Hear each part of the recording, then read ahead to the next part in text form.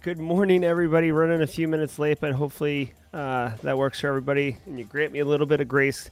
Monday after Black Hat DEF CON, we had travel yesterday. My plans got a little jacked up. I did make it home, which is really the ultimate goal if you're mission oriented. But I had some stress. For those of you who flew out of Vegas yesterday, you know exactly what I'm talking about. It was pandemonium. Had to flex some of those social engineering skills, which is not my strength, but was able to significantly cut lines and get staff at the airline to serve me in order to get my bags where I needed them to go. Good morning. This is episode 175 of the Simply Cyber Daily Cyber Threat Briefing. I'm your host, Gerald Dozier. In the next 30 minutes, closer to 45 minutes, I'll be delivering the top cybersecurity news stories of the day and explaining to you contextually how you can operationalize them at your work if you're a practitioner. And I don't care if you're GRC, CISO, blue, red, security architecture, whatever. There's going to be juice in this lemon that we're about to squeeze out that you're going to be able to take advantage of, right? And if you're looking to break in the industry and you might be like, oh, I guess this doesn't apply to me.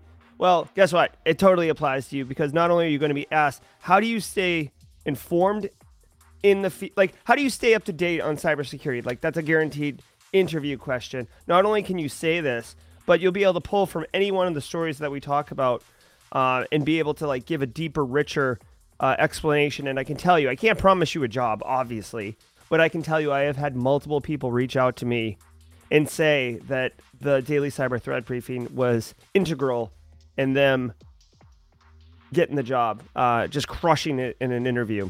In fact, it almost gives you a position of power because now you're like, not only are you dominating the interview, but you can feel a little bit more comfortable, like interviewing this company too, see if they're a good fit for me.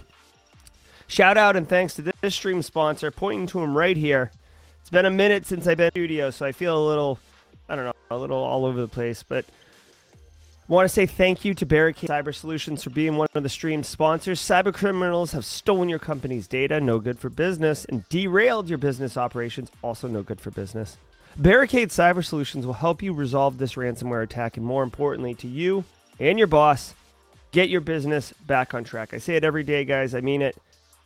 Barricade, they deal with real bad stuff, man. So if you're having the worst day of your life from a ransomware incident, you want to have somebody who's been there a million times to help, walk you through it and understand what's going on. And typically you want to talk to those people before you get punched in the mouth. So you have a plan on how to execute. So consider barricadecyber.com for just a quick conversation, a phone call, whatever, see if it's a good fit. I do want to remind you, if you hold professional certifications like CISSP, GIAC up to 12 credits, CISA, SISM, each episode of the Daily Cyber Threat Briefing is worth solid half a CPE. You might be able to make the argument a full CPE, but we're going to get CPEs coming out the ears. So there's no point in mincing words about how many CPEs it is. Half a CPE is fine because if you're coming on the regular, you're going to get enough CPEs for your annual and your triannual requirements that you're going to be able to give some away and be like, I don't need these. You can't give them away, but trust me. Okay, just make sure that the half a CPE or the 2.5 if you're here for the week or the 10 if you're here for a month, make sure you're saying what's up in chat. Okay, so Carrie's saying what's up in chat. Jonathan Casanova, love that, saying what's up. Casually Joseph's here. Professor Black Ops, my man. Fiona, all of these people, Matthew Netchi, they're saying hi. This is called auditable evidence. It's like when the teacher back in grade school is like, Jerry, and you're like, here, right? It's evidence that you're here. This is the final piece that if an auditor was to push back and say, oh, A, I don't know what this is, B, you weren't there, you could say, okay, here is a link to one of many briefings. Here's where I said what's up, and check out the briefing. It's absolutely appropriate. It is industry news knowledge. It's totally on brand. It's not you're not making some weird, leap of faith that this stream is worth the CPE. So make sure that's what you do. Also, if you're live, that's what you got to do. So thank you for being here. I see 107 of us just on the Simply Cyber YouTube stream right now. Much love, much appreciated that you're here. If you are watching on replay, you do have to, you don't have to, but strongly recommend you say what's up in chat, or if you want, you can use the always favorite hashtag Team Replay as your comment. Banned with that, Team Edward, Team. I don't know. I know Team Edward. I didn't read Twilight or the movies or anything, but I know it was like Team Jacob, maybe. Whatever. It's like one of those things. Not that we're all on the same team here, but Team Replay, they've got their own jam. Yep. Hashtag Team Live. Eric Vasquez knows which side of the fence he's standing on. Anyways, definitely appreciate it. Now, real quick, y'all, if you want to jump right to the news, if you are on hashtag Team Replay, you have the benefit of time travel like an X-Man. You can grab the slider, pull it to the right. You can hit the plus 30-second thing a couple times if you're listening on your audio podcast app of choice. So feel free to jump into that, get right into the news. We'll do it in about 90 seconds, but for the next 90 seconds, 120 seconds or so, I am going to be welcoming all of you into chat, thanking you, and plunging the French press. This morning was, obviously I was a few minutes late. All of you are well aware of that. So I didn't get a chance to get into the coffee. I was moving. I was on the move. So I'm going to pour my coffee and say what's up. Good morning, Elroy. Hey, guys, the Simply Cyber Community Meetup on Saturday at Beer Park was awesome. There was probably, I'd say like 15 people there, maybe 15, 20 people. We had a good faction, great conversation. I got to meet in person some people that I've been talking with for a while, like BSEC and Base Case. Really appreciate that. I got to meet some new people, right? So KO Ken, I talked to him online from time to time, but got to, put a face to the name. Christina, hadn't met her at all, hadn't really talked to her. She came by, very cool, gave some good recommendations for the Vegas not tourist traps, right? She knows the restaurants and stuff like that. So anyways, long story short, it was a success. I look forward to another community meetup at the furthest next year at Black Hat DEF CON. At the shortest, maybe at Wild West Hackin' Fest, since I'm going to be going out there. Although I wouldn't. Wild West Heckin' Fest is a smaller con, but I'll be there. I know a couple other will be. So, I had a great dinner with Eric Basu of World of Haiku. He and I actually talked about doing some live streaming of some like beta, some like unreleased stuff. And I told her to be interested in that. So if you guys are interested in seeing some like unreleased kind of World of Haiku Pro type stuff, let me know. And I'll get a little bit more formal about how I do my live streams. Because with the World of Haiku, I was just kind of like 2 days out or going live immediately. So Brian Woods, good to see you. Hey, Jake. Good. Hey, let's see if the sounder works. Oh, yeah, that sounded. I could hear it in my ears. I hope you guys heard it in yours. Hey, Jake Rice starting as a SEC analyst on August 31st. My man. Love it. Love it. Love it. Do I have a, what would be a good, I didn't update my, no. Mario coins. There you go. Hey, Ms. Julian. Oh, you're at Sans Differ Summit. Awesome. Awesome, Ms. Julian. Enjoy that. That's a really good one. Awesome. Hey, Tom Bishop. Hey, Vladimir. Mark Schrader. Love the post you're sending me, Mark. I've been looking at those. Thank you. Oh boy, BSEC. I haven't looked at today's headlines, so we'll hope. I did see something about 9,000 VNC servers getting compromised, which I don't know why they were compromised yet, but I do have feelings about remote access opening the internet. Pretty strong feelings about that. So we'll see how it is. Also, final thing before we dive in. Okay, I promise this is the final thing, and then we're going to get right into it. Hey, James McQuiggan, good to see you. Going to be working with him. He's coming on stream as a guest pretty soon. Jack Scott. Jax, I owe you that item you requested. I will send that to you. Hey, San Antonio's in the house. Big Texas. Got to spend a little bit of time in Big Texas.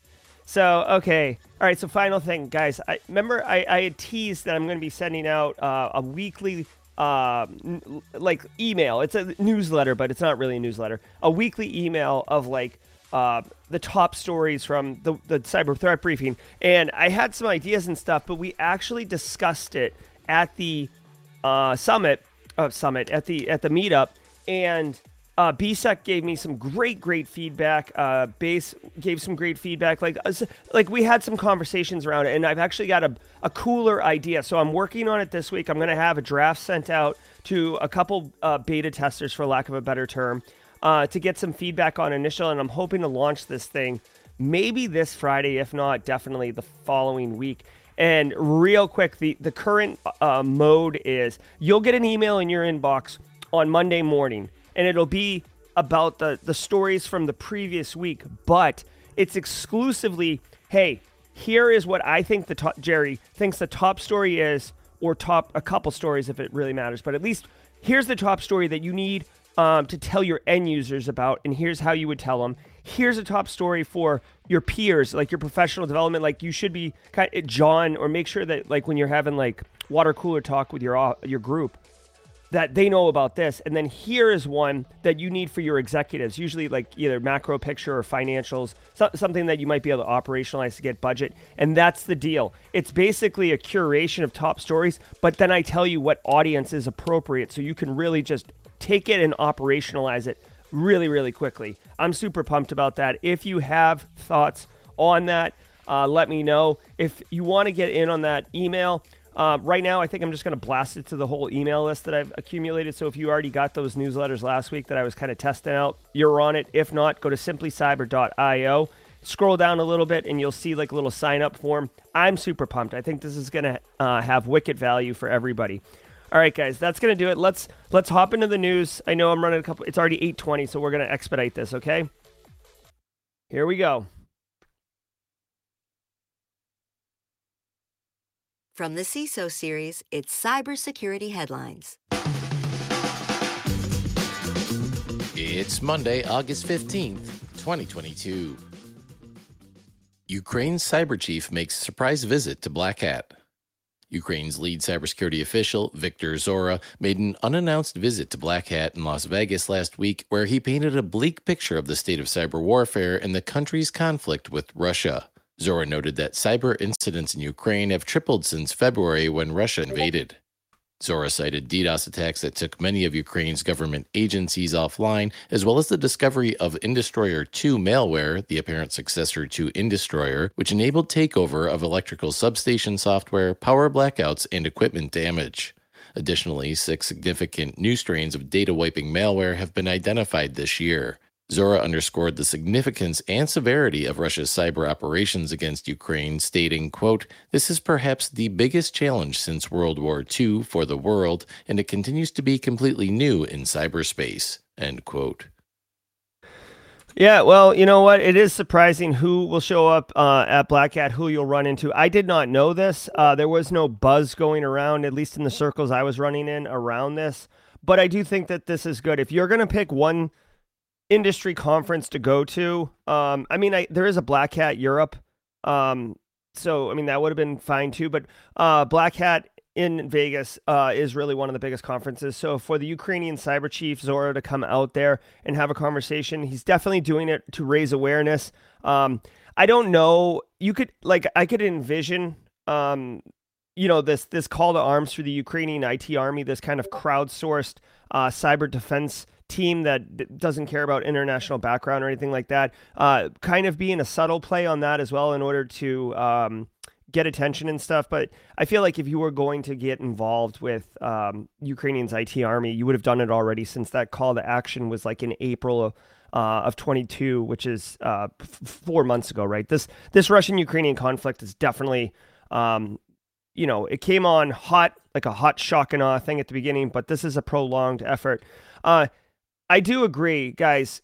I had some thoughts about cyber war and cyber, weapons being the next world war, right? We talked about like digital Pearl Harbor, right? There's been all these like theoretical discussions around what the next world war is going to look like. Well, guess what? This is the next world war, and it is very much a blend of cyber and kinetic warfare.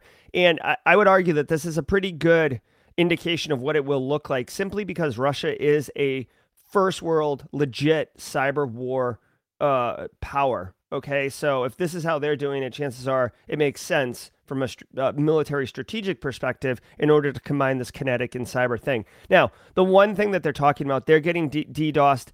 Obviously, when you're depending on networks and computers for communication and logistics and all sorts of things, you are at a military disadvantage if you don't have access to those resources. So they are getting DOS like that. The one thing that they also do mention that's worth noting, it hasn't turned into a problem yet on the global stage, but one can easily see a weapon getting out or having misscoped and sliding. Like classic example would be NotPetya, where NotPetya was it's this is alleged because I don't know 100% if it was ever 100% confirmed, but allegedly Russia made NotPetya, right? I think it was APT-29, made NotPetya. It was a wiper. It was designed to screw up Ukraine. They pushed it through an accounting software, like think, Ukrainian QuickBooks or whatever.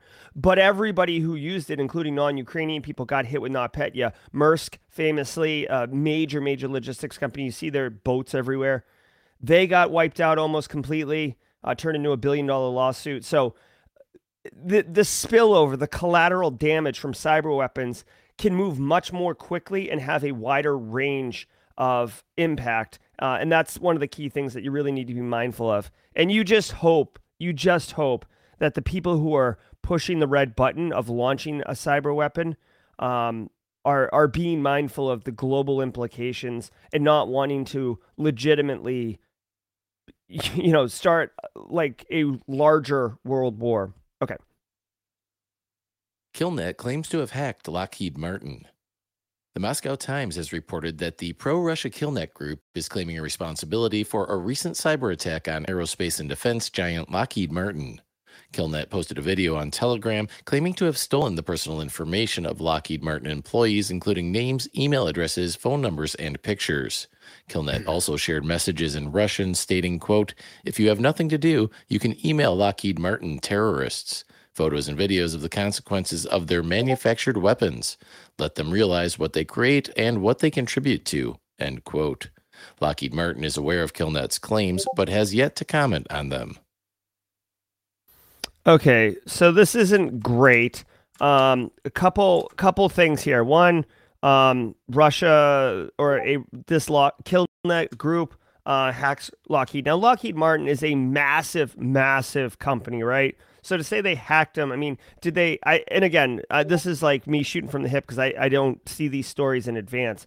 Did they hack Lockheed Martin's corporate back end and like the executives? Probably not. Like to say hack Lockheed Martin, there are many divisions of Lockheed Martin. There are many, frankly, like professionals who work at Lockheed Martin that are deployed into different areas, right? So like you could hack a laptop, right? I'm sure it was much more than hacking a laptop, but I don't know what they got, right? So, okay, so that's the first thing. Second thing, Lockheed Martin, they are heavily involved in like national security. They do lots of stuff, right? They do FISMA auditing, but they also do national security, like drone programs and stuff like that, UAV programs. So, depending on what they got, it could be a big problem. Now, I do want to point out, like, real quick, when we talk CMMC, if you guys are familiar with CMMC, like CMMC is like this new security standard essentially for private contract or private businesses that do business with the government.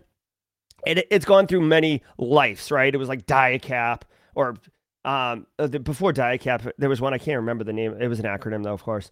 Like DIACAP, then FISMA, and then 800-171, and then like these things have kind of evolved over time. Long story short, different levels for different level of need are going to be applied at the FISMA, CMMC level. Levels 1, 2, and 3 in this newest iteration of CMMC 2.0. Lockheed Martin is someone who would be like CMMC level 3, okay, which is like the highest, most involved, like think top secret and stuff like that. So my TLDR on this one, like if you look at Lockheed Martin, they're definitely going to send out some type of communication around that. Just be mindful. Again, it's hard to know if this is like Carl's laptop getting hacked or if this is S3 bucket exposed to the internet, right? Like the onus goes somewhere else. But it is important to note, and what's his face? Chris Rock kind of pointed this out when he came on as a guest the other day. This Russian Killnet group, they say if you get bored, if you have nothing to do, you can email Lockheed Martin terrorists, okay? You got to remember, people, like, whether you're a patriot or you're a terrorist, is all in the perspective of the person observing, right? It's like your actions, it's not like, oh, this action is a terrorist action, this action is a patriot action, or, oh God, there's a word for it, but basically, like if you do something bad, like it could be seen as like, oh, really good, you're defending our country, you're doing the right thing, but the people who you're doing it to are going to be like, oh my God, you're terrorists, like you're doing horrible stuff. So it's all about perspective. Obviously, KillNet has their perspective on this. At least I, as an American, have my perspective on this, but it's all perspective. It's not about the action; it's about the perspective, right? So, all right, not good. Hopefully, national security implications aren't involved. Starlink successfully hacked using $25 mod chip. Belgian researcher Leonard Wouters revealed at Black Hat how he successfully hacked SpaceX's Starlink satellite-based internet system. Come on. Wouters created a custom board or mod chip using a Raspberry Pi microcontroller, flash storage, electronic switches, and a voltage regulator, which he then attached to a Starlink dish. Using his $25 rig, Wouters leveraged a voltage fault injection attack to gain root access on a Starlink user terminal, which enabled execution of arbitrary code on the Starlink network. Because the glitch exists on the ROM bootloader that's burned into the system chip, an update cannot be deployed to fix the issue.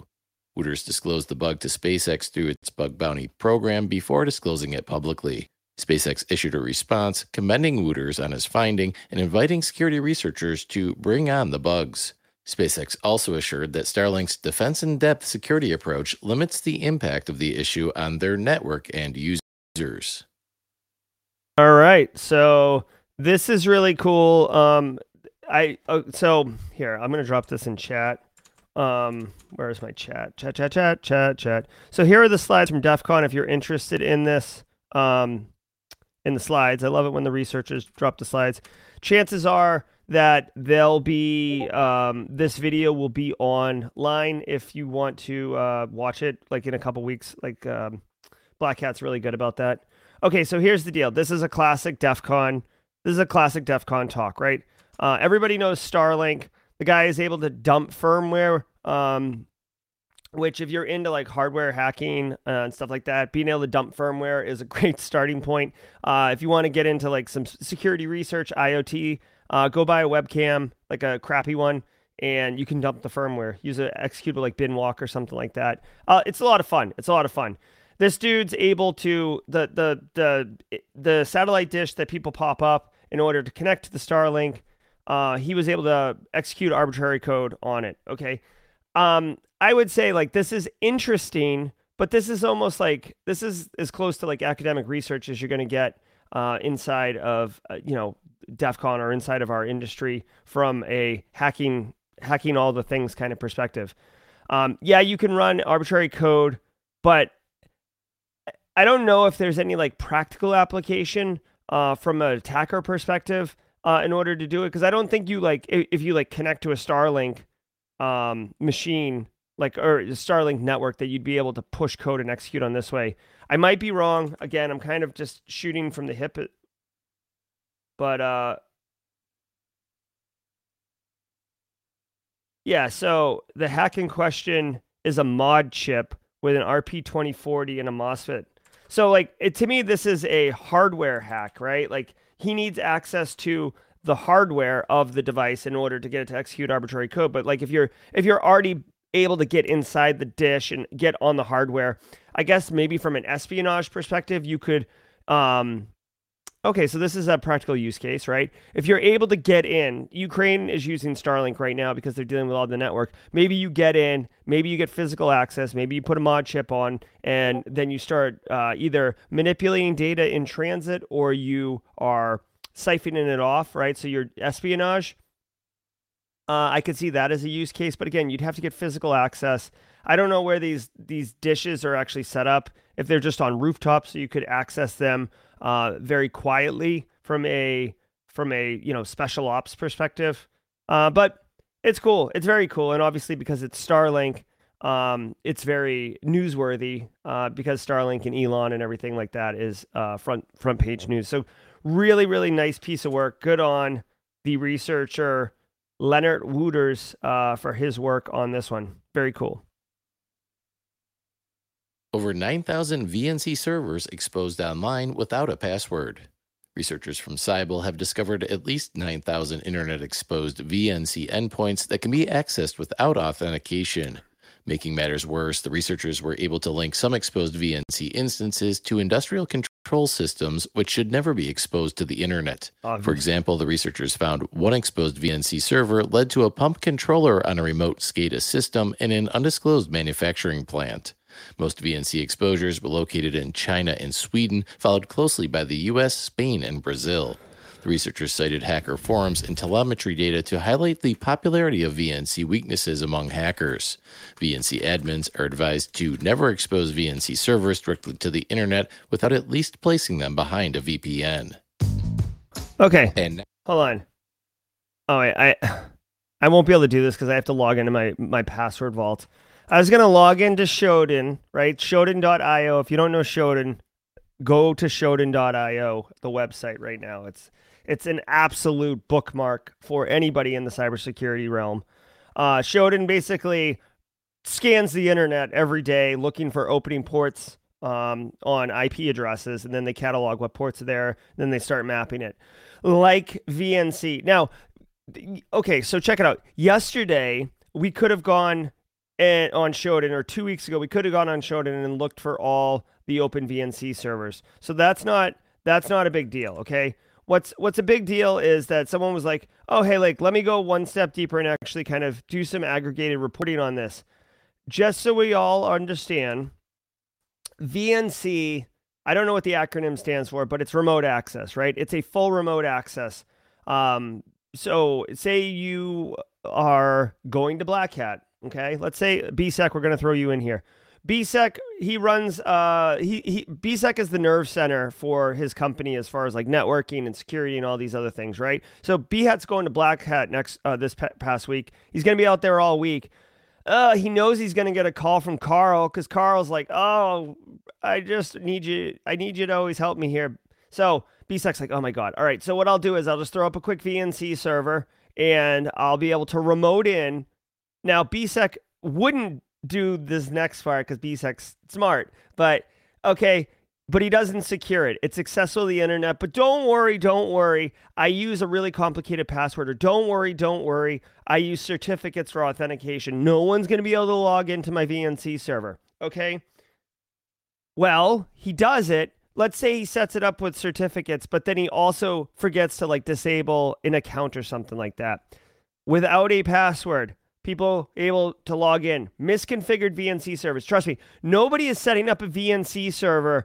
Well, most people aren't setting up a VNC server exposed to the internet without a password knowingly, right? Like, it's 2022. You have to be a complete idiot in order to stand up a remote access point into your network and not have a username and password at minimum. I don't even care if it's a crappy one. You shouldn't do that. But dude, without a password, come on. What are we doing? Is this like it's your first day? If it's your first day, why are you putting a VNC server up on the network? You should not be doing that. You should be asking where's the water cooler in the bathrooms. Okay? So 9,000 servers. Okay, it gets worse because the researcher went on to actually map out where some of these 9,000 servers were, and of course, there's ICS, there's water pump stations. You can log right into these things. Now, it doesn't mean that you're able to manipulate the HMIs or the PLCs or whatever at these ICS industrial control systems, because they may have additional levels of control on them. But guys, that would mean that you're one step closer. You're in if you wanted to start causing harm and damage. And by the way, chances are those ICS things that do have username and passwords, you can just Google whatever the make and model is. That would typically be like in an about section or at the bottom, like there'd be configuration profile numbers and stuff, and then use the username, default username and password, because a lot of times they don't change those. This is one of those blends, man, where like ICS specifically, there's a lot going on. There's like remote stations. There's all these things. And if you can remote into them using VNC, which, by the way, VNC, it's like remote access, but it looks like you're sitting right at the computer. It's not like OneDrive where you're accessing files somewhere else. It's literally like you're sitting at the console of the computer you just remoted into, which is why bad guys use it all the time, because like you're there. There is a legitimate use case, right? There's legit use case for remote access. You would want to go there, like the substations or something like that. The problem is, guys, that you really shouldn't be doing.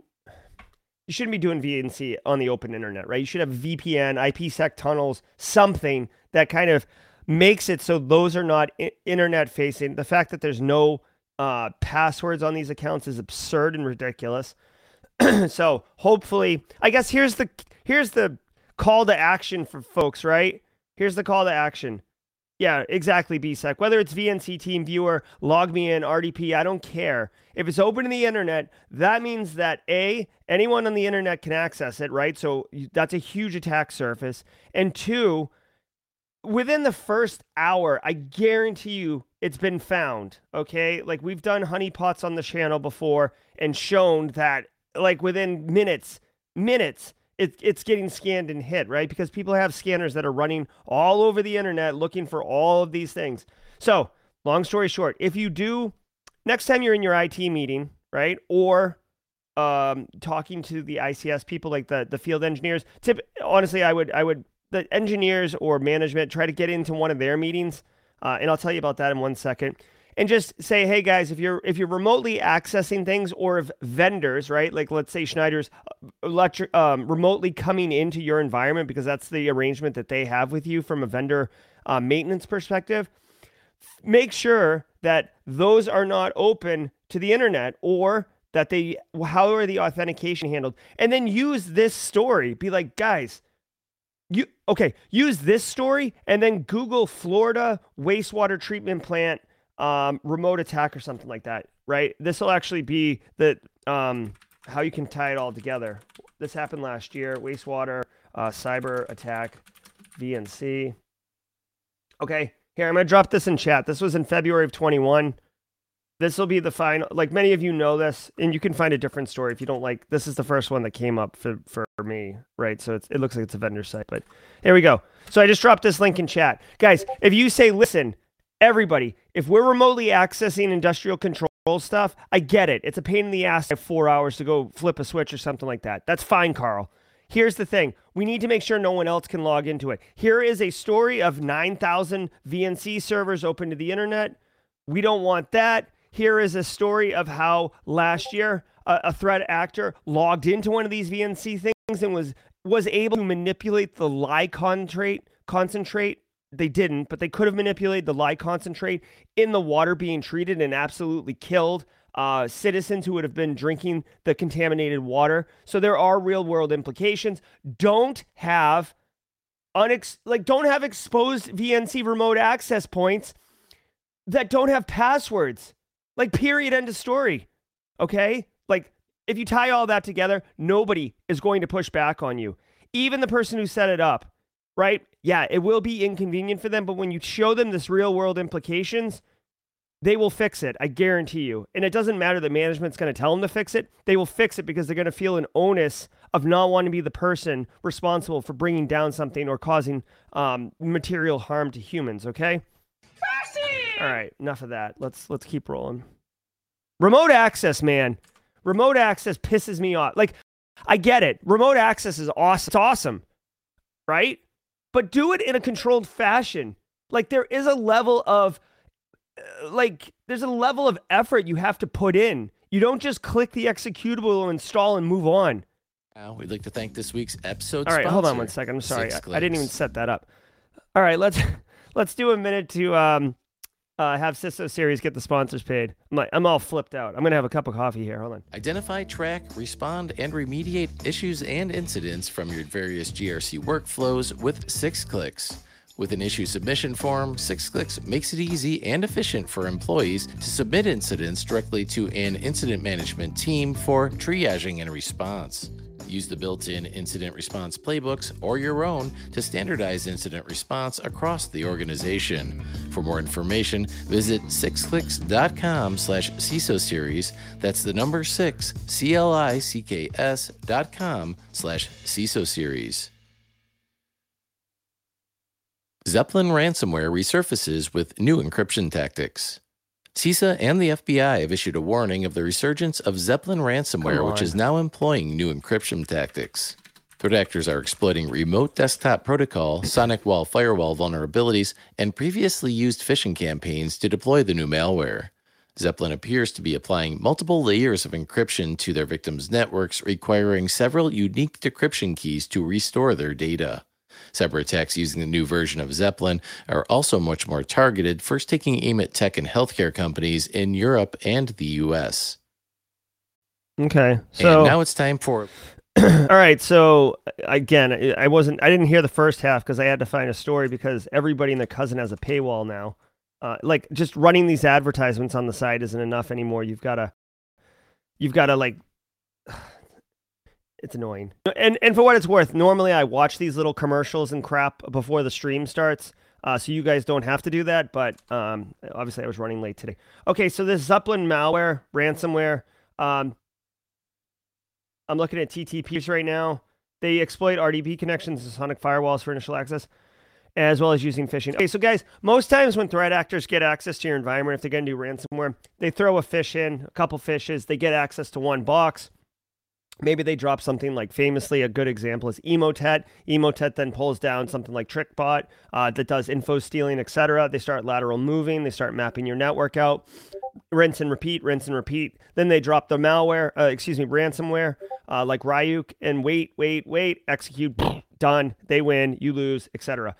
Zeppelin, no different, except they are doing a little bit of more advanced attacking. Still, they're using phishing. Phishing is the number one attack vector. I don't care how sick and sophisticated you are from a cyber capability. There's no reason for you to pull out like your Wicked Special 50 cal super sniper rifle.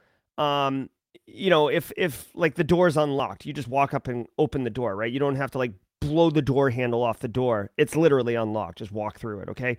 Threat actors all day long are going to not use their sick 0 days, if you will, to take this to the extreme.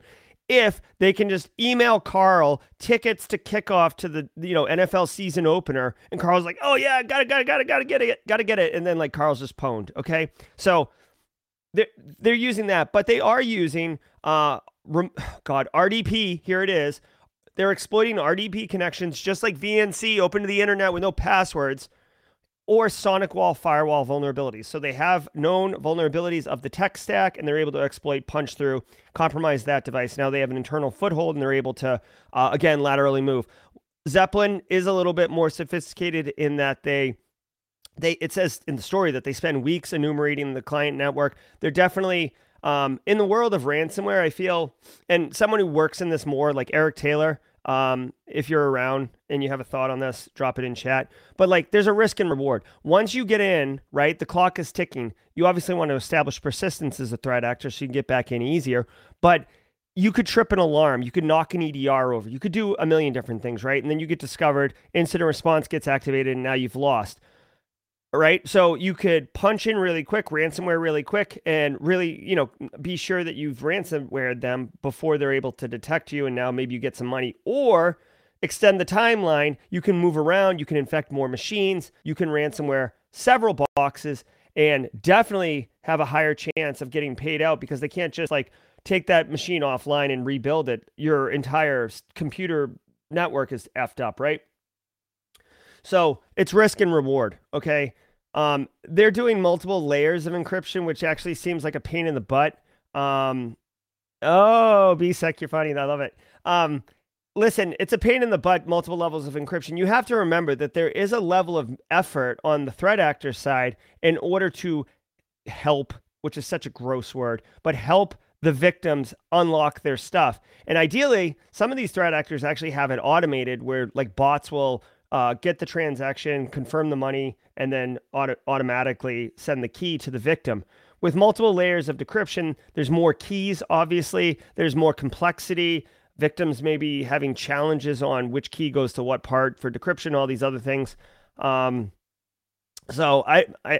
honestly, I don't know why Zeppelin's going through the multiple layers of decryption unless they experience some type of issue where a decryptor was made and one of their victims was able to decrypt without paying. It just seems like, I don't know, a lot of effort. So, yeah. So there's, I guess the TLDR here is educate your end user about phishing and make sure that if you're running Sonic Firewall, that you keep it updated and clean from a configuration perspective, right? So least service, least, what is it? Oh my God.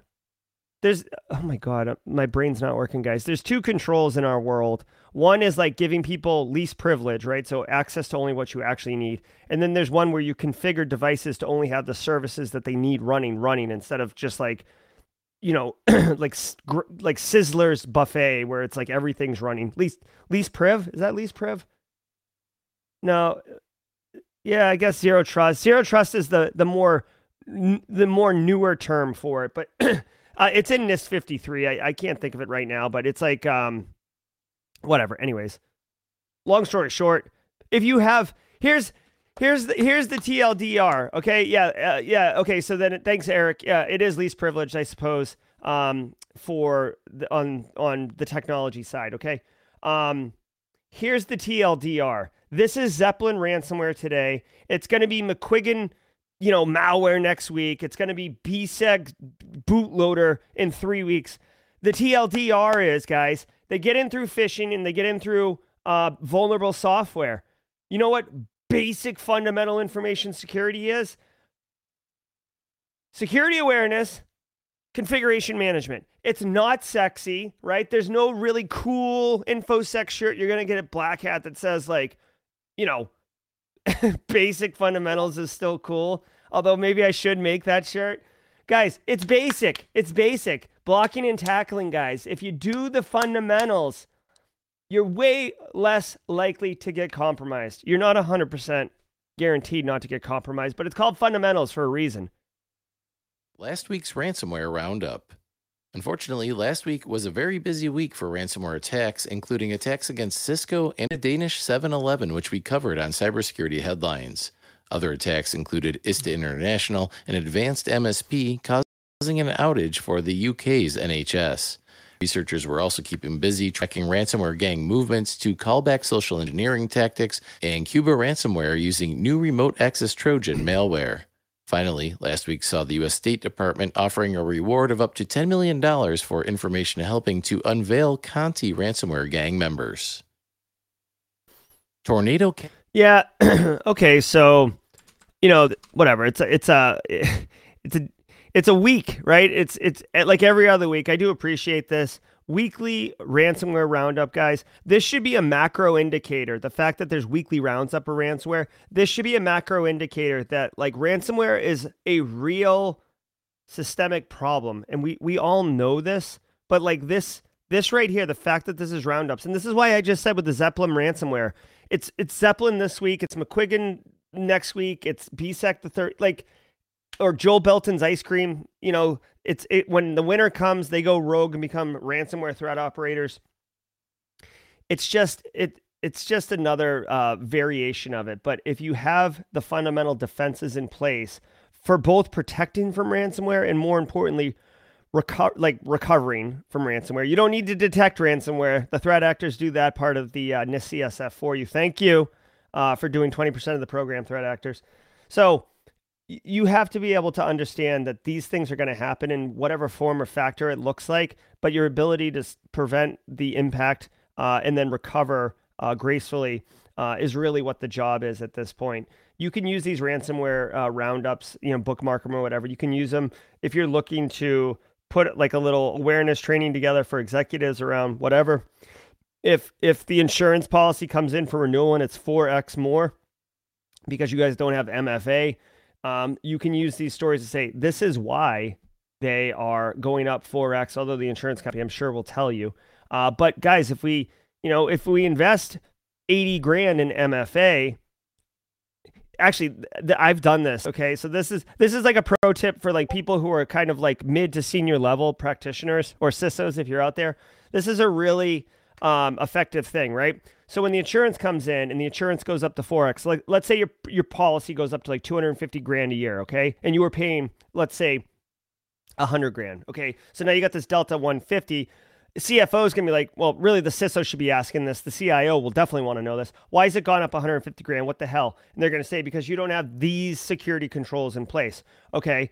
Well, you can turn around. Now you've got a delta, a buffer 150, because the business is going to buy insurance. Okay. They buy insurance. So it's a very easy vehicle for people to get their heads around. So for 150 grand, well, what don't you have? Well, we don't have MFA, right? Or you don't have, let's say MFA and DLP. Okay, just to name two, because I have really strong feelings about DLP. MFA and DLP. Well, we can roll out MFA, like, contact your VAR, contact whoever, right? Or Microsoft directly, right? Hey, how much is MFA? Well, we could do Azure MFA since you guys moved up to O365.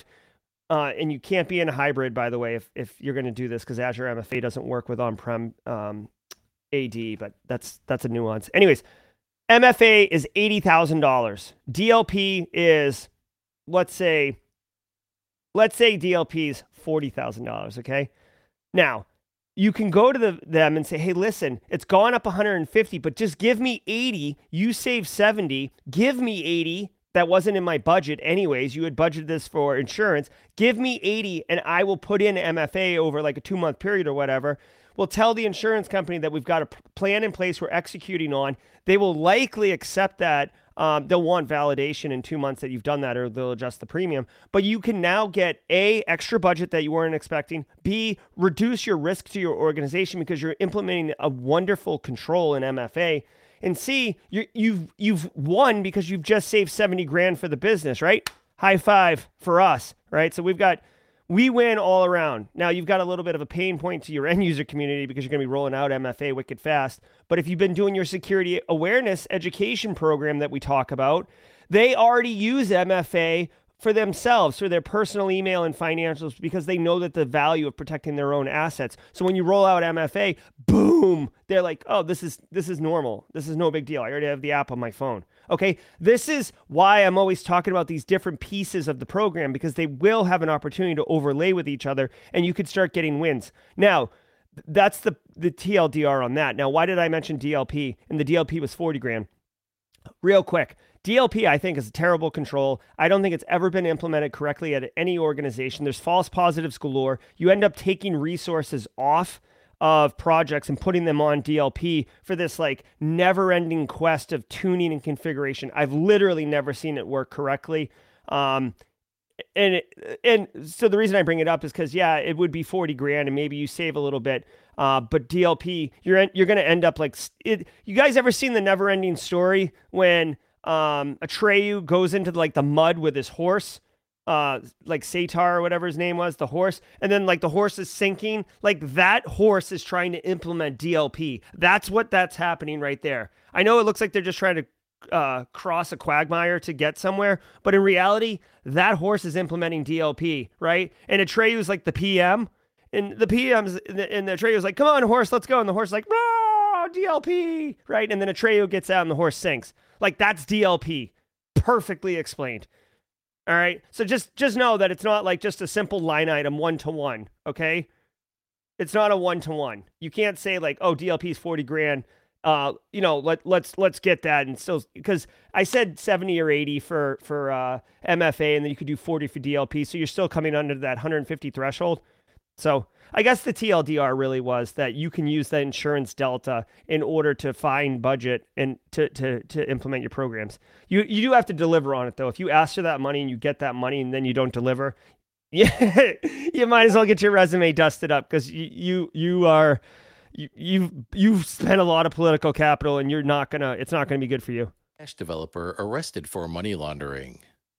The Dutch Fiscal Information and Investigation Service said Friday that they have arrested an individual suspected of being a developer of the U.S.-sanctioned Tornado Cash crypto mixing service. 29-year-old Alexei Pertsev was arrested in Amsterdam under suspicion of concealing criminal financial flows and facilitating money laundering through the crypto mixing service. The Dutch agency added that multiple arrests are not ruled out. According to the U.S. Treasury, Tornado Cash has been used to launder more than $7 billion worth of virtual currency since 2019. Anonymous poop gift. Oh, the next story sounds fun. Okay, so listen to this. Suspected developer of crypto mixer cash arrested. Now, this is interesting. Okay, so two things. One, we talked about this last week. Okay, so Tornado, the mixing cash service, is on the U.S. sanctions list. Now, I did watch, so CoffeeZilla, some of you know I really like CoffeeZilla on YouTube. He does really, really good stuff. So if you're not familiar with him and you're interested in like the crypto space, and looking at it from kind of like a forensics perspective and crime perspective, CoffeeZilla, I can't recommend enough. Definitely worth checking out. He did a video on Tornado Cash yesterday that I watched last night when I got home from Vegas, which, by the way, just as a quick aside, just to tell you how my day was. So I do this horrible day of travel, right? I finally get home, hey, kids, family, love it, like hugs, kisses, everything's around. Get unpacked, decompress, everything. Finally, it's like 10:30 or no, it wasn't even that late. Whatever it is, but like I'm gonna have a beer, like just to like, all right, I gotta I like pour beer, put it on the table, like sit down, and the beer knocks over and like just pours everywhere. And this was like a special beer I had brought back from Massachusetts. I did clean it up, obviously, but then like I was like, okay, Jesus. So then I put the CoffeeZilla video on, and I'm like, okay, this is fine. But like that beer tipping over, like that encapsulates what my yesterday was in its whole. Okay, he did a video on Tornado Cash. He talks about the idea of like why Tornado Cash happens. Yes, it's used for laundering money a lot, right? We watched North Korea's Lazarus Group steal $600 million from the Axie Infinity Ronin Bridge a couple months ago, and then all of a sudden you start seeing those transactions going through Tornado, right? So it's used for criminal crypto money laundering, but there is a use case for it that I hadn't considered around privacy and protecting privacy. In the story last week where the U.S. sanctioned them, I was like, who cares? Like, who cares? You can use it from anywhere. I've actually come to realize that anyone that is like a U.S. business or a U.S. citizen that now uses Tornado Cash can be fined like 6 figures, right? So basically, Tornado is radioactive to U.S. citizens and businesses. Okay, that's the takeaway there. Now, I get it. I am surprised that the Dutch government's arresting the developer here because the Tornado Cash does have practical applications from a privacy perspective. Europe is huge on privacy. I don't know how the Dutch stand in the world of privacy, but it's kind of interesting. Now, this guy concealing criminal financial flows and facilitating money laundering. I mean, that is what Tornado does. I didn't really think of the Tornado developer team as like operating and hiding, right? Like it's a legit business with a legit privacy business case to be made. So we'll have to see this one. It would be interesting why this individual got arrested specifically. But the takeaway is these mixing services are going to start falling down, and Tornado was the largest one. Again, this is just one of those indicators where we're starting to see a tightening from a regulatory and legislative perspective of the crypto markets. Crypto, NFT, the metaverse, all that stuff, dude, it's all Wild West. There is no regulation. There is no law.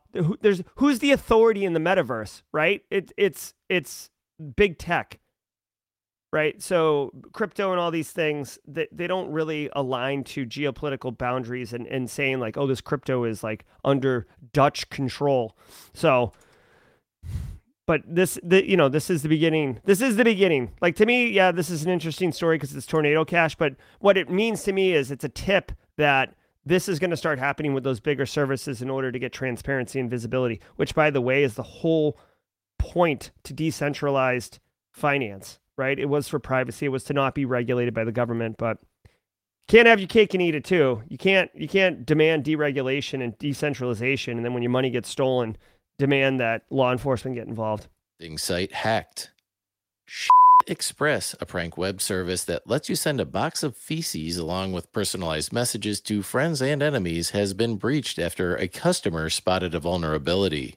Rather than responsibly reporting the issue, the customer, who is the well-known threat actor Pom Pom Purin, exploited the bug and downloaded the entire customer database. Pom Pom Purin then entered the database on a hacking forum, exposing the angry and colorful personal messages sent by customers along with their gifts. Initially, Pom Pom Purin visited the prank site to send a token of appreciation to cybersecurity researcher Vinny Troya, with whom the hacker has had a long-standing feud, but the hacker then discovered the website was vulnerable to SQL injection. And that... Yeah, I mean, I guess that just goes to show you, like, first of all, I don't know if anyone knew about this website. This is insane. Express. You know what I mean? That's something else. So that's interesting. I do think it's funny that this threat actor was going to use this service in order to deliver a package to somebody he was having a feud with, and then hacks the service and then dumps the data that they were able to pull, which just goes to show you, security researchers, if you want to call them that, black hat actors, if you want to call them that, like whatever it is. It doesn't matter. Like, no system is safe, right? And, the curious, the technically inclined, they will, like, you're at a site buying something, but you're waiting for, like, the page to load. Maybe you just pop open the source code. Maybe you just take a look. Maybe you just point your tools at them because you got your tools running anyways. Interesting. It would be interesting to see, like, those colorful messages that people included with the feces that they're sending. Obviously very gross, but to me, this is a water cooler talk. You know what I mean? Like, there's nothing to do here. It's a vulnerable web app. That's all. It was a vulnerable web app and it got breached. Like, no big deal. The real story here is, like, what the service is, and that's it. That's why it's entertaining from a news perspective. All right, guys. Where's my thing? Here we are. So that's going to do it. I did run a few minutes late, guys. I appreciate you granting me some grace coming back after Black Hat DEF CON. There's always, a little bit of rust that needs to be knocked off. I will say this, guys. The new computers here, the new rig, it's right on the other side of here. Obviously, I didn't have time to set it up last night. I was really beat up from my day of travel. But I am super excited to get this going. I've got a ton of work today to do. Really quick, some of you know I was on a panel for regarding the metaverse. There was some audio issues. I know some of you tuned in for the live stream. They did it in 2 takes, if you will. The second take was recorded offline. I have a copy of that data. I have to record like a little intro to explain like why the video starts like mid-sentence. But I'm going to record that little video, attach it to the recording, and then I'm going to publish it on Simply Cyber today as a produced video. I'm going to be getting back into produced video content as well, which I'm super excited about. I actually am teaming with a group out of Vancouver who are going to be helping me with the B-roll edits and, just all the things that take my time that I frankly just don't have time for anymore. So super excited about that. For my West Coast people, hey, I feel ya. I did 5 a.m. Wednesday, Thursday, Friday last week. I feel ya. I got you. Hey, team live, team replay. We're here for you in whichever way you can consume it. Poner Joe, good to see you in the lives here. Justin Gold, always nice. Leonardo, BSEC, my man. Hey, James McQuiggan, new member of the Simply Cyber community. Great to have met you at Black Hat and formed a relationship and a friendship with you. Definitely love it, guys. Hey, I say it all the time. Today's no different. If you got value out of here, yeah, smashing the like and all that is cool. But what I would really appreciate is you share the Daily Cyber Threat Briefing with people that you think would get value. So practitioners, people who are studying for certs, people about to transition out of the military and thinking about a cyber career. I'm telling you guys, this is fun. This is easy, but this is real value. Like, we're talking about what is going on in our industry and how, like, I think terminology is important to understand. Context is important to understand. Like, for the ransomware stuff, you might think, oh my God, ransomware, this is something else. But in reality, we live this every day. So we know ransomware is just a constant threat. Yeah, the names change, the techniques change, the evolution, all this stuff. It's the same thing, right? And remote access, who knows? If there's a remote access story, maybe I lose my mind. Either way, I think it's really important to share this, guys. I really appreciate all of you. We will be back tomorrow, Tuesday, 8 a.m. Just a reminder, guys. I start teaching at the Citadel next week on Thursday. So the Tuesdays and Thursdays are going to be moving to 10 a.m. Eastern. West Coast people got to love that, but there will be a little disruption adjustment in the stream schedule for the daily cyber threat briefing. This starts next Thursday, August 25th. So I'll just tell you guys every day, basic communication plan, start notifying. And then, if it's anything like reality, I'll do this all the way up to the 25th. And then on the 25th, many of you will log in at 8 a.m. and then start complaining about me not being here. It's just classic. We see it all the time when you're rolling out something like MFA. 2 weeks till MFA, 1 week till MFA, 3 days till MFA. MFA's here. Then people are like, why can't I log in? IT desk, tickets explode, etc. All right, guys, that's going to do it. Thank you so much. Be sure, if you want, you can catch this podcast on your audio podcast of choice right after this is done. It gets ripped down and pushed up to the Simply Cyber audio, so you can get it on, Stitcher, Apple, Spotify, all those things, if you'd like to consume it in that fashion. Be good, everybody. We'll see you tomorrow at 8 a.m. Cheers.